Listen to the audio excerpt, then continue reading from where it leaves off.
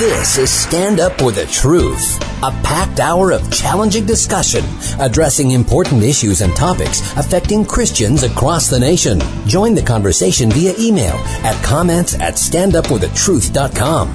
Now, David Fiorazzo. Good morning, brothers and sisters in Christ. Thank you so much for tuning in, and we always appreciate you guys sharing our podcast posts on social media. I sound like a broken record, but it's only because of you that we have reached a huge, with a capital U, milestone, which we're going to announce on our Stand Up for the Truth Facebook page at noon today. Thanks to you and sharing our posts, particularly the podcasts.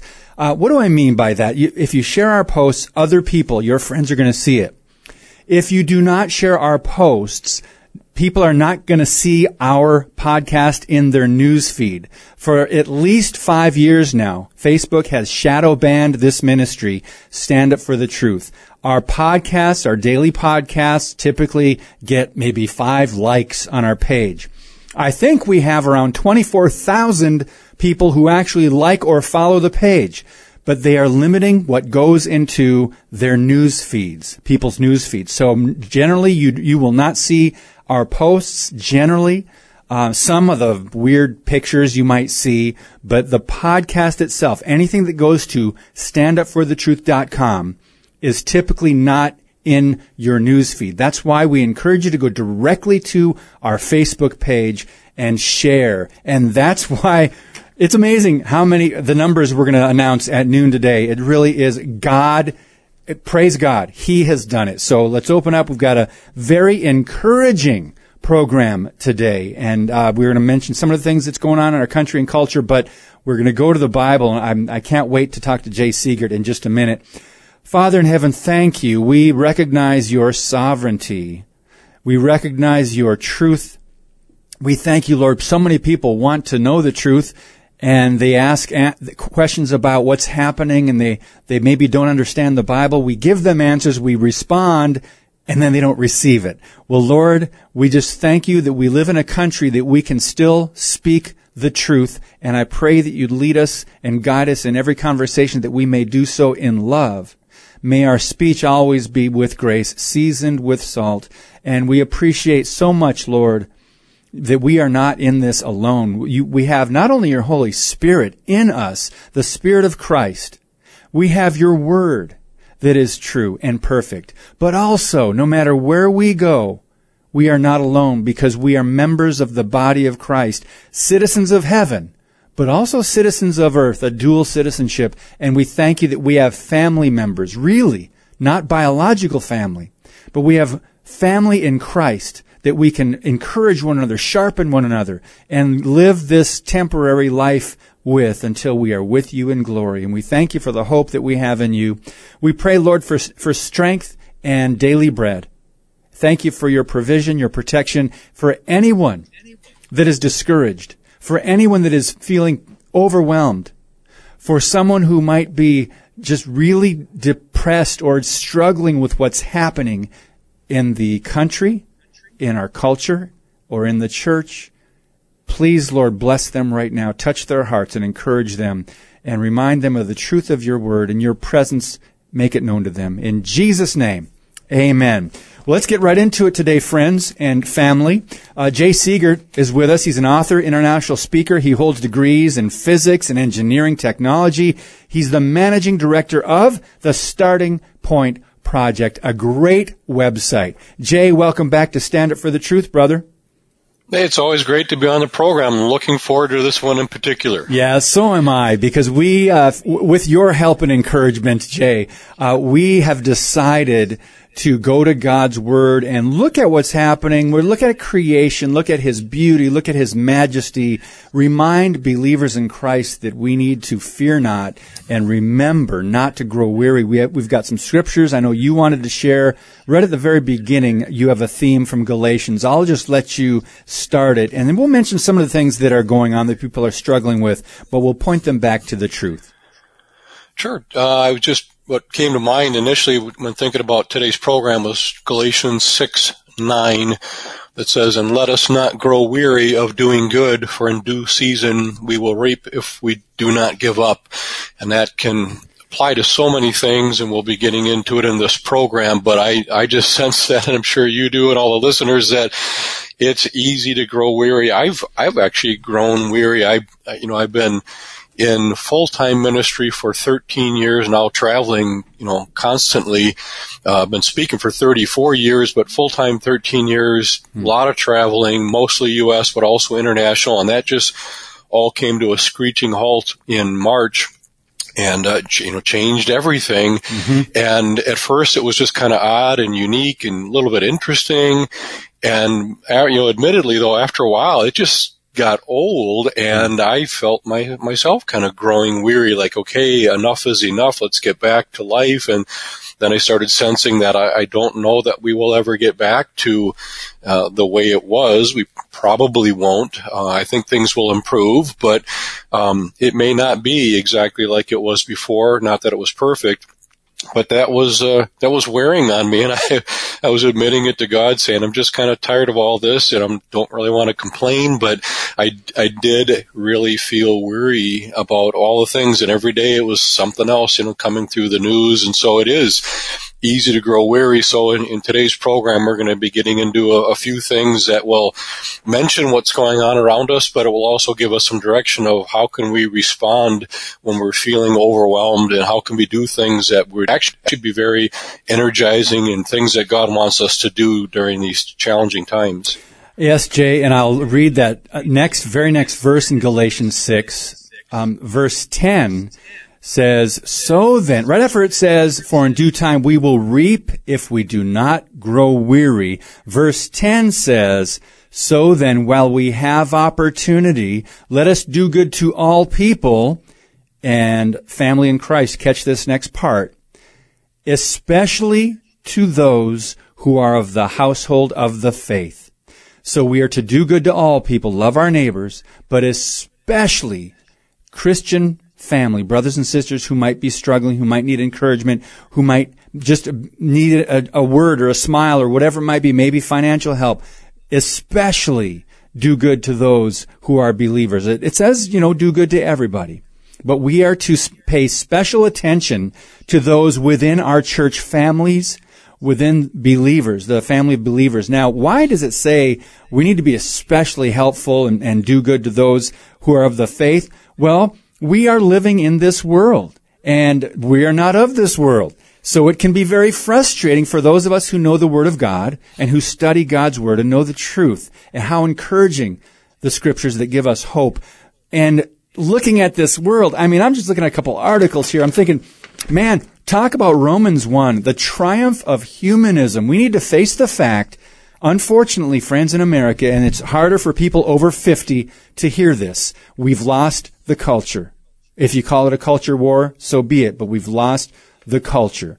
And you look at Romans 1, just some of the things that we've been dealing with: ungodliness, unrighteousness, suppression of the truth, as it gets to toward the end of Romans 1, worshiping creation rather than the Creator. And let's pause right there, Jay, because on this program, on this podcast, we've talked many times about creation and just the majesty of God. The heavens declare the glory of the Lord through His creation. We have that conscience. We know that He created everything, and yet we have people worshiping the earth and ignoring God. And those are pushing the environmental movement. I would love for you to share just a few thoughts on that. Yeah, that's huge, and my mind is spinning a million miles an hour because there's so many directions we can go with the program. But this is actually probably more important than most people realize. We're dealing with multiple issues here. There's so many things going on, and we might get into it later, but we're not only dealing with something now, but there's always been something, and there's, we don't need to go in depth in any of these things, but if you think about it, for quite a while, we were really worried about terrorism around the world, and it kind of pinnacled with 9/11 and all that, and we were worried about it ever since then, but I don't really hear about that much anymore. Then there was a threat from North Korea, Then there was all the things that were uncovered with sexual harassment in Hollywood, and then there's the LGBTQ movement, and then there was a whole gay marriage thing that was huge. And it's not that these things have totally gone away. You just don't hear about them in the news as much. And when we legalized, marijuana in different places, and the whole global warming, climate change, environmentalism, school shootings, and gun control, there's always been these issues that at the time just seemed like the end of the world, but then before you know it, we're on to something else that's huge, and people forget about, like, well, whatever happened with this other thing? Mm-hmm. Yeah, it was like the biggest thing, and now no one's talking about it. You totally forget about those things. So we're right now in another little time segment where we're dealing with COVID largely, and then we got elections coming up. That's pretty big. Those are the two biggest things right now.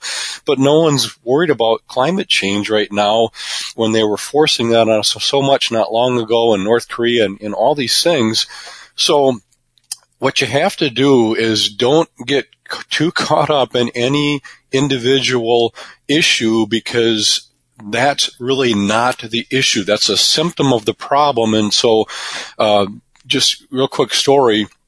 At our church, we had someone come in, and he was head of the rescue mission in Milwaukee, and he was going to be addressing the culture wars that are going on right now, and the unrest and riots and protests and all that. And I didn't know what he was going to say, but I was really praying that it would be an appropriate message. And I was so impressed that he had the sermon that day. And he didn't go through all the details of all the garbage that's going on, or talk about different programs that we need to start, or more money for these other programs, or this or that. He said the only solution is the gospel. Amen. And he focused on that the whole time. And I thought that's amazing, because that's really what it comes down to. It's not that we shouldn't address different things going on. We should, but ultimately we need to get to the gospel, and the gospel is so connected to Romans 1 that you brought up. That's why I said my mind is spinning, going all these places. But I'll make a brief comment about this, and that is, when we talk to others, whether it's Christians or non-Christians and skeptics, we need to say, yeah, there's a lot of strange things going on right now, but why is that? And then we need to get back to the big picture, and that's the whole thing of all of creation. How did it start? What was it like initially? What happened to it? What went wrong? What was God's plan to fix it? And what are we seeing going on right now? And Romans 1 addresses that when you start halfway through the chapter, and it says that, God put so much evidence just in nature that the skeptic is without excuse. They're never going to be able to stand before God and say, well, I didn't believe in you because I didn't see any evidence of your existence. God is telling us there's enough evidence just in nature itself that they are without excuse, and that God himself, has placed the knowledge of his existence inside every human being, so much so that they're without excuse.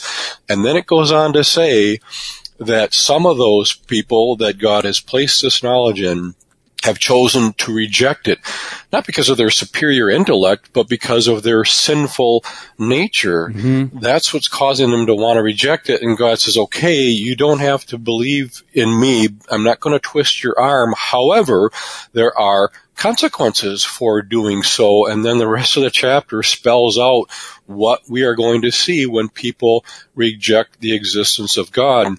And it goes through a whole list, and it kind of describes what we're seeing today. Yes. So when Christians think through these things and they think about talking to someone else, they need to keep in mind that scenario, that these skeptics are spiritually blinded, and it's really a heart issue that needs to be addressed, rather than fixing these problems and putting a Band-Aid on something which is only temporary till we move to the next issue. Yeah, when you mentioned it is a heart issue, I'm reminded of the continuing protests. Some of them are riots, and they're very violent, and they're tearing down statues, and they're going into American cities.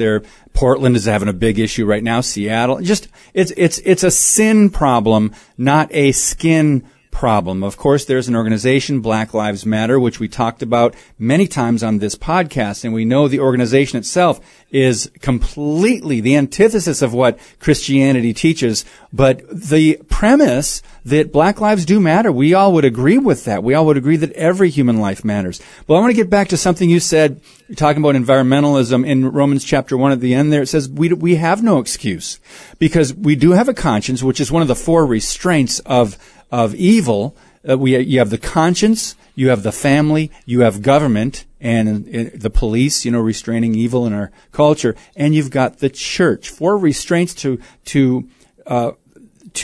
mitigate evil. And now going back to creation and the response of some that would just deny God, what direction are they going? They're going in a very extreme direction where they almost turn it, they call her Mother Earth. It's Gaia. They worship this, entity or this God, small g, and anything in nature they think, oh, that's part of God. No, a rock or a tree or whatever, it's not part of God. But yet they're going this way. Why? Because they have denied the truth. They have abandoned the truth of God. Now, Jay, you mentioned that. I do want to say, when you're talking about the environment, we've got an election coming up. And regardless of what you think of the morality or the character of the two men that will probably be our choice of president, Trump or Biden, there's two completely different directions that this country could go. Let me just share with you, Alexandria Ocasio-Cortez, AOC. She is going to serve on Biden's, quote, climate panel. She's a Democrat socialist. She wants socialism in America. She wants high taxes, regulation. She wants to wipe out entire industries. And you know what the radicals on the left are pushing. Well, guess what? We've got a man there now, Joe Biden, that's going to say, oh, okay, well, if that's going to get me, points with the left, we're going to go in that direction. So I just want to point this out. We are going to go completely away from a biblical worldview once you start pouring money into these environmental causes. And not to say we're not to take care of the planet. We've talked a lot about that, Jay. But let's move on and talk about some of the reasons that people are feeling down about all this going on. I mean, look at the headline. It just opened up CNS News, and right there, Joe Biden calls Trump the first racist to get elected president. So Biden obviously is not standing on his policies. His policies will wreck the economy, the country. He said, what's another thing he just recently tweeted out? He said, you know what? I don't want to misquote him. Where is it? Here we go. All right. Joe Biden tweeted this, now talking about the transgender issue. And then, Jay, I'm going to let you just take it wherever you want to go. He said, transgender equality is the civil rights issue of our time. So he said in this statement, he's going to require federally funded schools, public schools, to allow biological males who identify as females to use female bathrooms and locker rooms. Jay, we're right back to where we started, referring to creation. God exists. He created the heavens and the earth. He created mankind, male and female. Go. Yeah. Oh, wow. So much there. Yeah. Sometimes when I am giving my presentations, I'll mention that we've kind of lost our moral compass, and then I mentioned that, last I checked, Facebook recognizes 72 options for gender, and I usually say that, if you paid me $1 million, I couldn't make up 11, but they've got 72, wow. And then I ask the audience, I say, what's wrong with that? And my answer is, nothing. There's nothing wrong with that, unless there is a singular source against which everything is measured. And I hold up the Bible and I say, then we could say, you know what, I think there's going to be an issue with that, and let me explain why. And this is what we need to get back to when we talk about transgenderism or abortion or any of these issues that we could bring up. They are not wrong because of problems associated with them. They have problems associated with them because they are wrong. And we only know that they're wrong, kind of two ways. Number one, God has instilled His moral law in our heart, but He's also given us His written law in the Bible.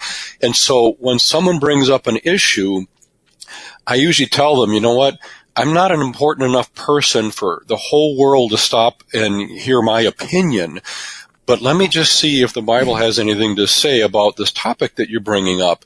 And then I would take them to Scripture and then say, you know what, I guess with the transgenderism, yeah, that's going to be considered a problem and considered wrong because God created us male and female, and a marriage is one man and one woman for life. And so that's why we're seeing issues with it, and that's why I would conclude, my opinion then becomes that it is wrong. If you have a problem with what I'm sharing, it's not really with me personally, it's with what God's Word says, and you're going to have to deal with that. Philippians chapter 2 says every knee is going to bow and every tongue will confess that Jesus Christ is Lord. At some point, you're going to be giving an account there. Yes. So don't worry so much about disagreeing with me. Worry about disagreeing with God's Word. And if you don't think it's God's Word, we'll go down that path, and I can talk about that all day. But the key point here is we need to always turn to Scripture to say to people, what does God say about this issue you're bringing up? Because it's not our opinion. We are, in fact, the Bible doesn't anywhere tell us to prove God's Word, prove His existence. It asks us to read God's Word, believe it, accept it, practice it, and share it with others. And we want to also give them reasons why we have decided to believe the Bible. That's what apologetics is all about. Apologetics is not about proving the Bible or proving God's existence. It's about giving reasons why we have accepted the existence of God, and we have accepted personally that the Bible is the written Word of God. We are to give them reasons, 1 Peter 3:15 and Jude 1:3, contend for the faith. Give them very logical, rational reasons why they themselves should consider that the Bible is what it claims to be. And when you start with that, that ends up fixing all these social problems that we have versus telling someone abortion is wrong because it causes undue stress for the mother and it breaks up families and all these things. And then you just have a debate back and forth with the facts where you should be saying, I can say that it's wrong, it's morally wrong because God is the one who says it's wrong, and that's why it needs to be changed rather than let's just throw some facts back and forth. Amen. Good points, Jay. And we're going to talk about what Christians believe the Word of God teaches because you brought us back to the Word. That's our starting point. And you mentioned the heart again. These are sin issues, worldview issues. When we come back, as you know, friends, the theme today is Don't Grow Weary. We're going to talk about what professing Christians believe about the Bible, and there's a lot of confusion out there. A lot more with Jay Seegert on Stand Up for the Truth in a minute. Thank you for listening and sharing today's show via standupforthetruth.com/podcast. Now, back to Stand Up for the Truth. Here's David Fiorazzo. Our guest today, Jay Seegert, the Starting Point Project, and Galatians 6:9. Our theme today, let us not grow weary of doing good, for in due season we will reap if we do not give up. Another translation says, if we do not lose heart. Okay, so before we go to this Barna research that is very eye-opening about what professing Christians seem to think the Bible teaches, a study came out of the University of Wisconsin recently, Jay, not surprising, further information that these lockdowns of the country, the economy, businesses, and now possibly schools are not just dumb, but they're immoral. 68% depression rate from kids who are denied school, sports, functions, friends, socializing. 68% depression rate. I don't have all the details. It's in the article of how they came to that, but we're talking about trying to save lives here because of the coronavirus, and these lockdowns are causing, in some people's opinion, much more damage than good, and lives are really maybe saved physically, but there's an increase in depression, suicide rates, and they're being harmed. This is a University of Wisconsin health research study, which I found it to be surprising that they would announce this, even if their research found these results to be true. What do you think, Jay? Well, first, I agree with you that I'm surprised that they would announce that because that doesn't seem to play well with the narrative exactly. that most in the media want to portray.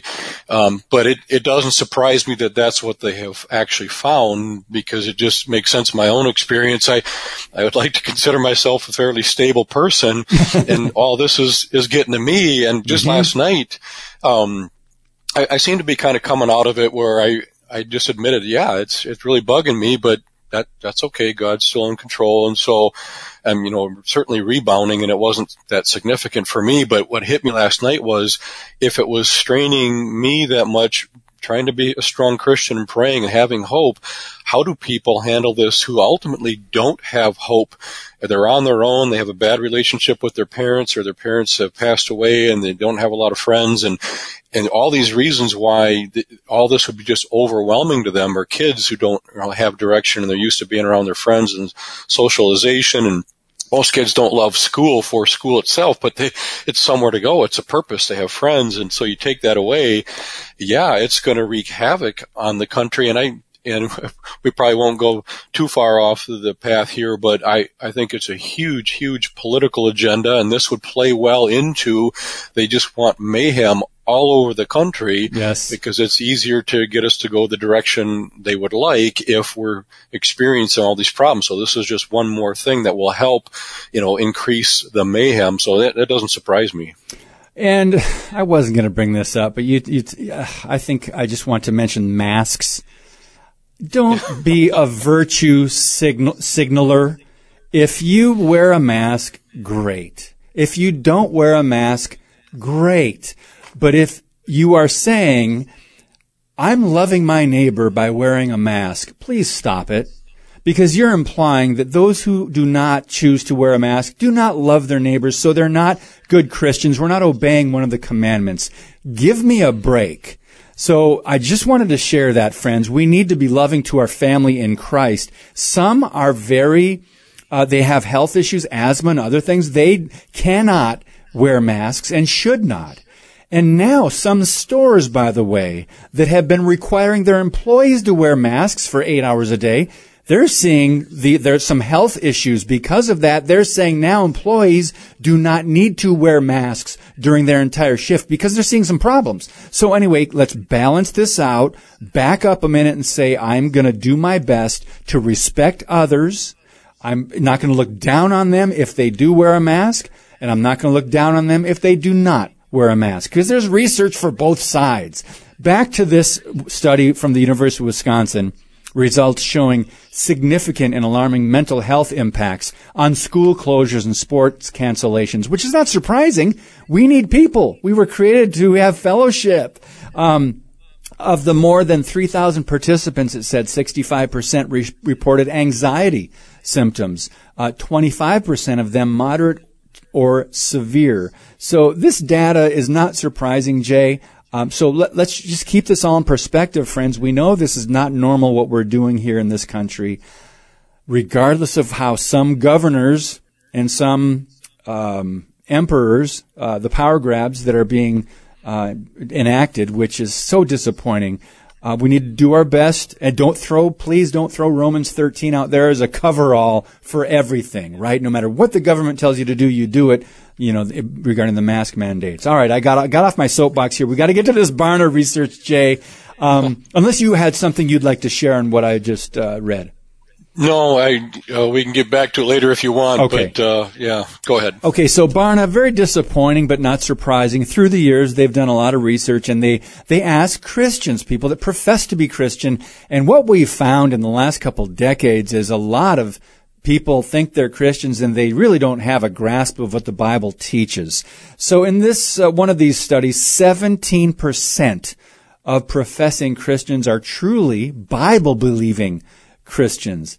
So what determines a Bible-believing Christian? Let's get to 6 questions. Does absolute moral truth exist? Is the Bible totally accurate in all of the principles it teaches? Is Satan a real being and not just some symbolic force? Can people earn their way to heaven by doing good works? Did Jesus live a sinless life? And number 6, is God the all-knowing, all-powerful creator of the world who still rules the universe today? Unfortunately, Jay, in this Barna research, only 9% of Americans can answer these questions biblically. 17% of professing Christians can do so. So it's no wonder this poll is really an eye-opener. And 4 stats from this poll, and I'll let you share your thoughts, Jay. It says 77% of Americans, now this is not Christians, this is Americans, believe divorce is acceptable. 71% believe sex between unmarried adults is acceptable. 69% believe having a baby out of marriage, out of wedlock, is acceptable. 58% believe viewing pornography is acceptable. Now, this is Americans. So, friends, does this come back to the question, how have we impacted the United States as a Christian church? Have we lost our influence? And I think all this research that's now coming out truly says, absolutely yes, Christians have not been the salt and light we could have been. It's huge, and that gets to the core of the problem. When you think back to the founding of our country, which, no one thinks it was perfect, but there were a lot of good things going on, and there were a lot of biblical principles being practiced. Some of them because the founders were Christians, others because even though people involved weren't necessarily truly Christians, they had pretty good Christian morals, and they lived their lives that way. And so we had a pretty good founding, and the church had a huge effect on the culture. Mm-hmm. Now, today, fast forward, the church is losing and continuing to lose its effect on the culture, and it's being watered down. And again, going back to the most basic foundation we can, you look at Genesis. God creates everything. It's perfect. Adam and Eve are in the garden. They're perfect. They have perfect fellowship with God. First thing that happens, Satan gets in there, and he says to Eve, hath God said? Did God really say you can't eat of any tree in that garden? Well, you know what? God didn't say that. He said you can eat of any tree in that garden except for one. So Satan twisted God's word, and he took it out of context, and he got Eve to doubt God's word. His plan has not changed whatsoever. He's still causing people to doubt. Skeptics certainly do not believe that the Bible is the inspired word of God, but now even many Christians, as you're revealing, do not really see the Bible truly as the inspired word of God. Parts of it are. It's got some good principles for living in it, but you can't take it too seriously, and people are living their lives based on how they feel. They feel that divorce should be okay. They feel this, they feel that. So you can share truth all day long with them, and they might just say, well, but that's just not how I feel. And I won't go down that path right now, but they largely will base their decisions on how they feel at the time versus based on anything that's substantial or truth-based in Scripture. And so with the church weakening, and many churches, not all, there's some great churches out there, but many churches have just decided we just won't take a position on a lot of these social issues. We're just going to stick to this or that. I won't even just say the gospel, because a lot of churches, you don't even hear the gospel in there a lot. I know. Just different themes that they'll go through, and how to be better parents, and how to have a better marriage. And those are great things to address from time to time in the church, but they've really lost their focus. They're saying we won't, complain about these different social issues or say right or wrong or tell you what to think. And so what's the point then? So they have lost their effect in society. So society starts to take over and implode on the church. And so you're seeing just tiny little lights here and there rather than these huge beacons that we used to have. Let's go back to, you mentioned the gospel and how that, we've got to go back to our hope, right? This is our hope. Before we got on the air, I think we were throwing back and forth a few scriptures, and 1 Corinthians 15, I think, is one of my favorite chapters in all of the Bible, one of my. But I just do want to mention, to encourage believers that are feeling overwhelmed with everything that's going on, and look at 1 Corinthians 15, 57 and 58, says, but thanks be to God who gives us the victory through our Lord Jesus Christ. And then verse 58, which is the last verse in chapter 15 of 1 Corinthians. Therefore, my beloved brethren, be steadfast, immovable, always abounding in the work of the Lord, knowing that your labor in the Lord is not in vain. So going back to what we started off this program with, Galatians 6:9, let us not grow weary, friends, in doing good. We will soon reap a harvest, just if we faint not, if we don't give up. Jay, the very beginning of that chapter is the gospel. Paul says, I make known to you the gospel which I preached to you, which you received, by which you are saved. He says, I delivered to you as of first importance what I also received, verse 3, that Christ died for our sins according to the Scriptures, and that he was buried, and that he was raised on the third day according to the Scriptures. And then it goes on to his appearances to Peter, to the 12, to all the 500 brethren at one time, most of whom were still alive at the time that this was written. So I'd love for you to just share your thoughts on how this is sandwiched. You got the gospel at the beginning of 1 Corinthians 15. That is our hope. And at the end it says, don't grow weary. We have the victory in Christ, and never stop doing good, because your toil is not in vain in the Lord. Well, that's huge. And the gospel is ultimately always the answer. And when we dance around that, we give platitudes, virtual signaling, and we're putting Band-Aids on things. Ultimately, we need to get people back to the gospel. Number one, for Christians to properly understand what it actually is, and then help them convey that to others, and then with the skeptics to actually share that ultimate hope that we have in Christ, that even as things are getting bleak, and you make the joke that we've read the end of the book, we know how it turns out. There's two things to that.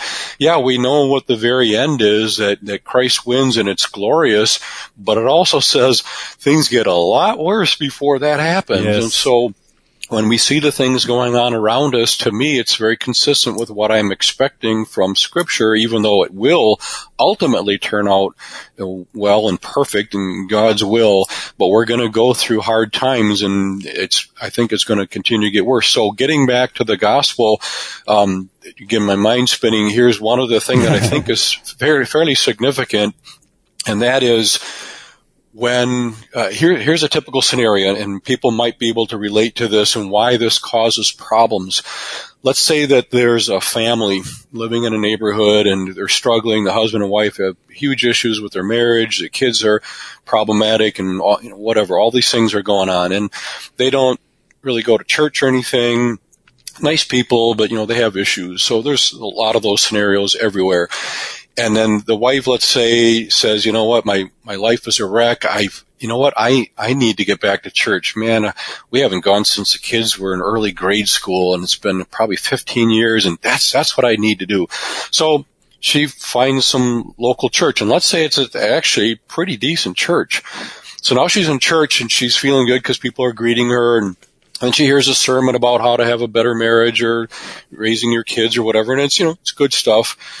And at the end, the pastor says, you know what, if you're here today and you are really struggling, which she identifies with, he said, you just need to invite Jesus in your heart. And she's thinking, well, if anyone knows the answer to my problems, it would be a pastor. And he's saying, I need Jesus in my heart. And so afterwards, she's talking to people, and she said, I did that. And they're like, you did what? She goes, the Jesus in my heart thing. Oh, you did? Oh, how wonderful. And everyone's excited, and she's excited because they're excited. It's just a lot of emotion. And so she goes home, but it doesn't take long for her to realize nothing has changed. Still has all these problems at home, personally, with her husband, everything. And just, so one of two things happens.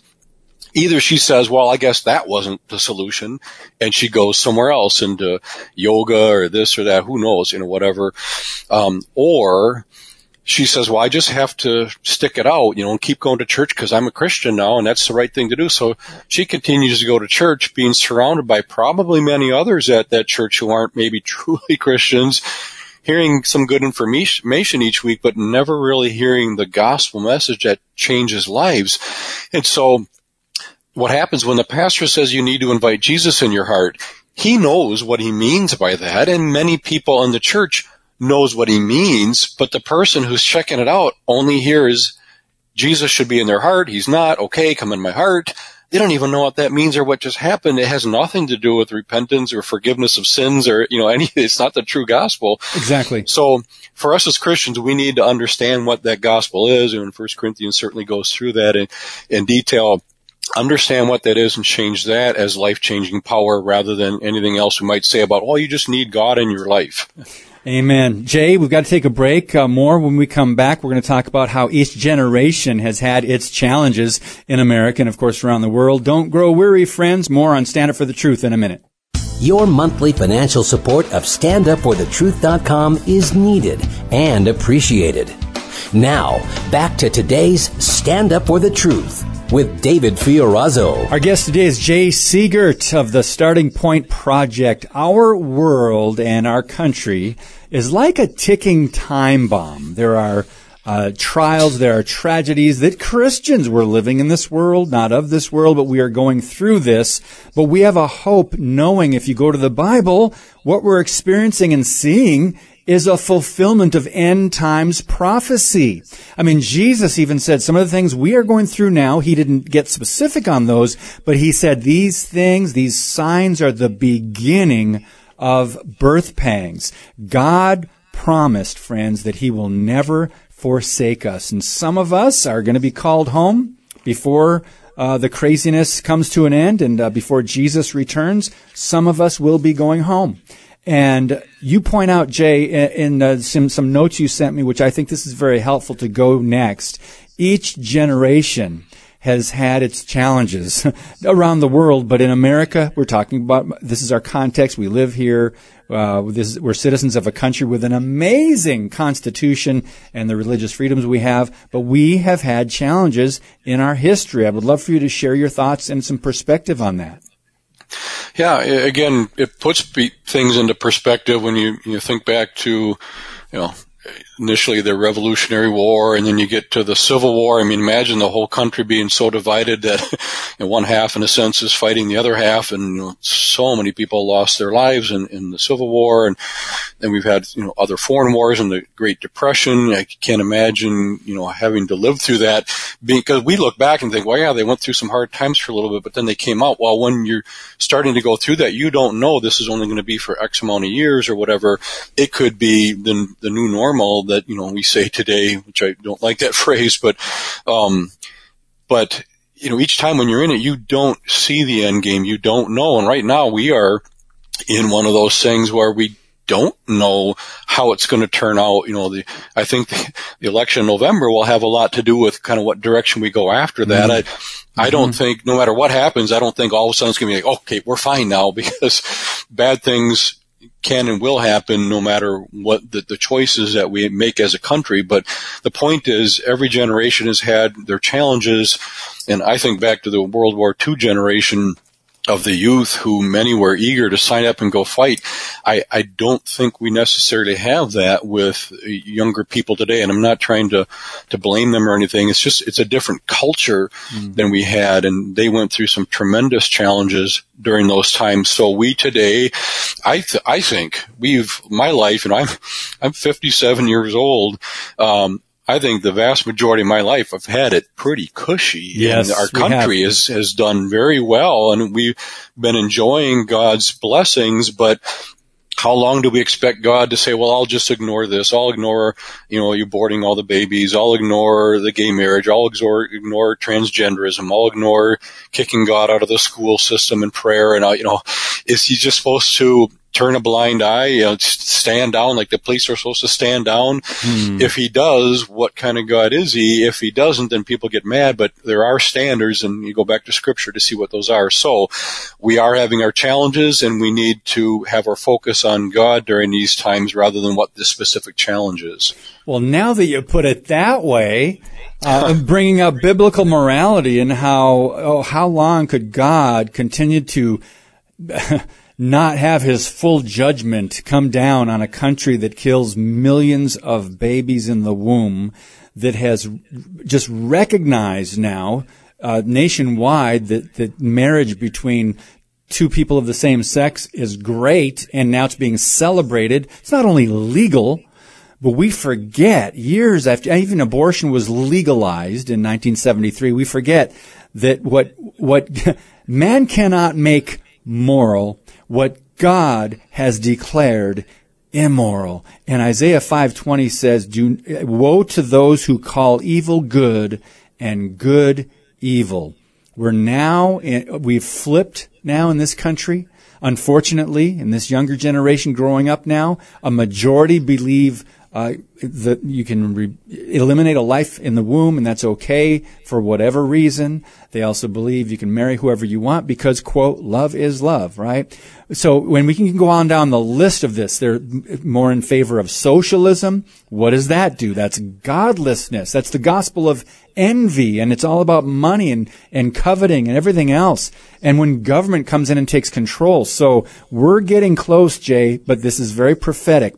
I do want to turn to Psalm 2 real quick and get your thoughts on this, because what we're seeing now is a shift in not only tolerating these ungodly ideas, but now we're generally, as a country, we're kind of promoting and celebrating them.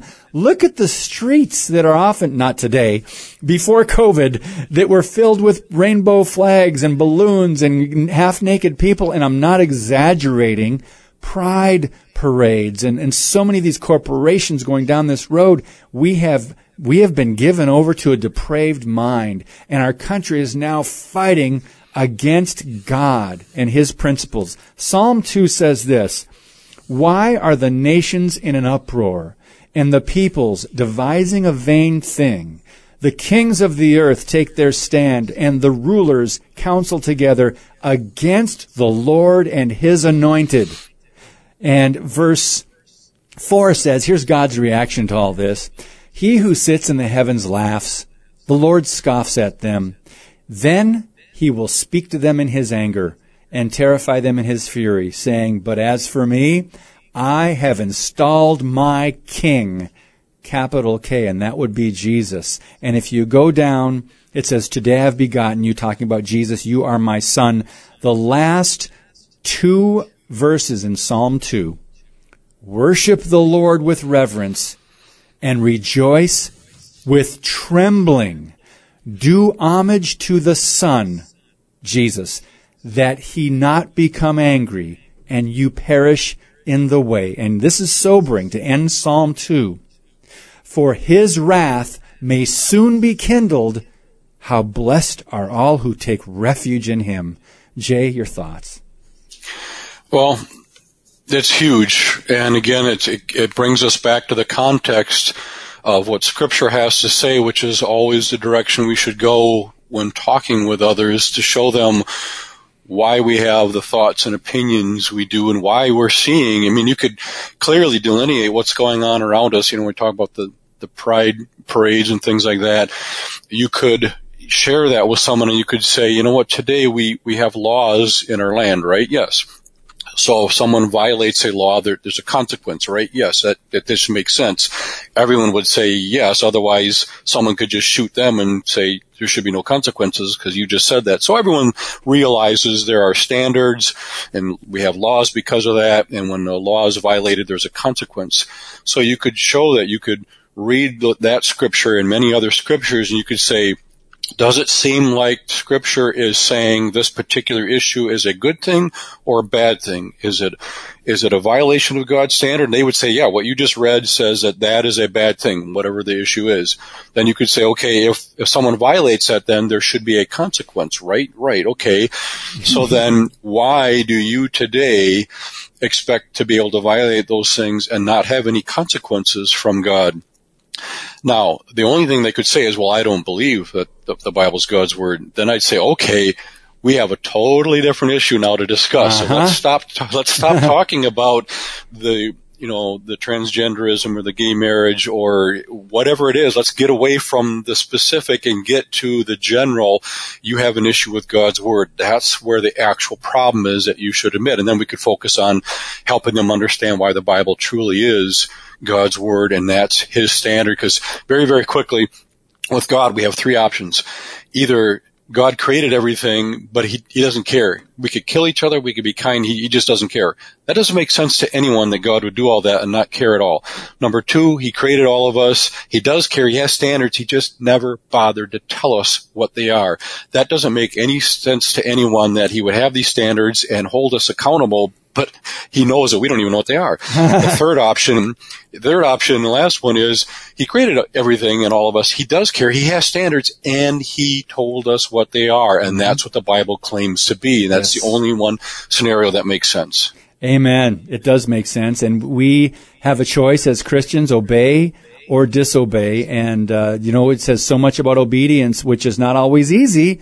And especially when it's not, quote, popular, right, Jay? We feel peer pressure. We feel the culture around us and everything changing, the shift against biblical values, godly values, what the Word of God teaches.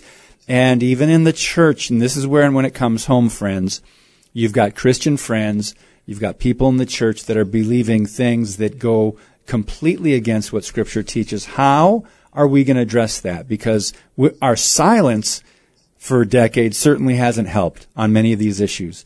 And us backing out of culture certainly hasn't helped. Look at the direction of our country now. Look at the lawlessness now. So we've got to get back to the Word of God. Jay, final thoughts. We started off by sharing Galatians 6:9. Let's not grow weary of doing good, for in due season we will reap if we do not give up. Yeah, I'll just close with one other passage. It's one of my favorites of the entire Bible. Isaiah chapter 40, 28 through 31 says, "Have you not known, have you not heard? The Lord is the everlasting God, the creator of the ends of the earth. He does not faint or grow weary. His understanding is unsearchable. He gives power to the faint. And to him who has no might, he increases strength. Even the youth shall faint and be weary, and young men shall fall exhausted. But they who wait on the Lord shall renew their strength. They shall mount up with wings like eagles. They shall run and not be weary. They shall walk and not faint." Amen. Haven't you heard? I love how I would ask that question a couple times in Isaiah 40. But yes, wings like eagles. And by the way, I want to parenthetically insert a descriptor, Jay, because when those eagles are, and you know this, you've studied this as well, those eagles, when they're high above, riding out a storm, the most violent storm, they're just up on top of it, just floating, and their wings are locked. And the wind and the storm is doing all the work, and the eagles are just locking their wings. To us looking up, it almost looks as if it's effortless because they're riding out the storm. And what a good example for us. We will walk and not grow weary, and we will run and not faint. Jay, thank you. I think we needed a more encouraging podcast today where we look to God's Word, emphasize the gospel, and point people to the truth as we just look at what's happening in our country and how to respond as Christians. God bless you, brother. Jay Seegert, Starting Point Project. All right, when we come back, we're going to let you know what's on tap for tomorrow on Stand Up for the Truth. Stand Up for the Truth, a ministry of Lakeshore Communications Incorporated. Keep the discussion going on social media. Stand Up WI on Facebook and Twitter. Now, we wrap up today's Stand Up for the Truth. All right, tomorrow we've got a lot of articles and topics to discuss. A global survey, one of them found that 51%, so a little over half, think that the person can be good without God. So can you be good without God? Not to say that you can't do good things, good works, but can you be good? And we'll talk about the human heart. We've got a article about Wisconsin, new COVID-19 cases reported almost every day. But what does that mean? Do they talk about the deaths and hospitalizations? No. We'll talk about that. Plus, another article on time on social media. Is it helpful? And if we have time, an article on a cashless society. Did you notice some people are running out of coins or cash, apparently? Where did that come from? All of a sudden. How convenient. So we're supposed to use our debit cards. What do we need? Need a chip in our wrist or whatever? No, we'll talk a little bit about that as well. And some cultural programming out in Seattle. You're not going to believe how they're pushing this movement against, quote, white privilege. So much to discuss tomorrow and Stand Up for the Truth. Thank you so much for listening. God bless you, and keep speaking the truth about things that matter.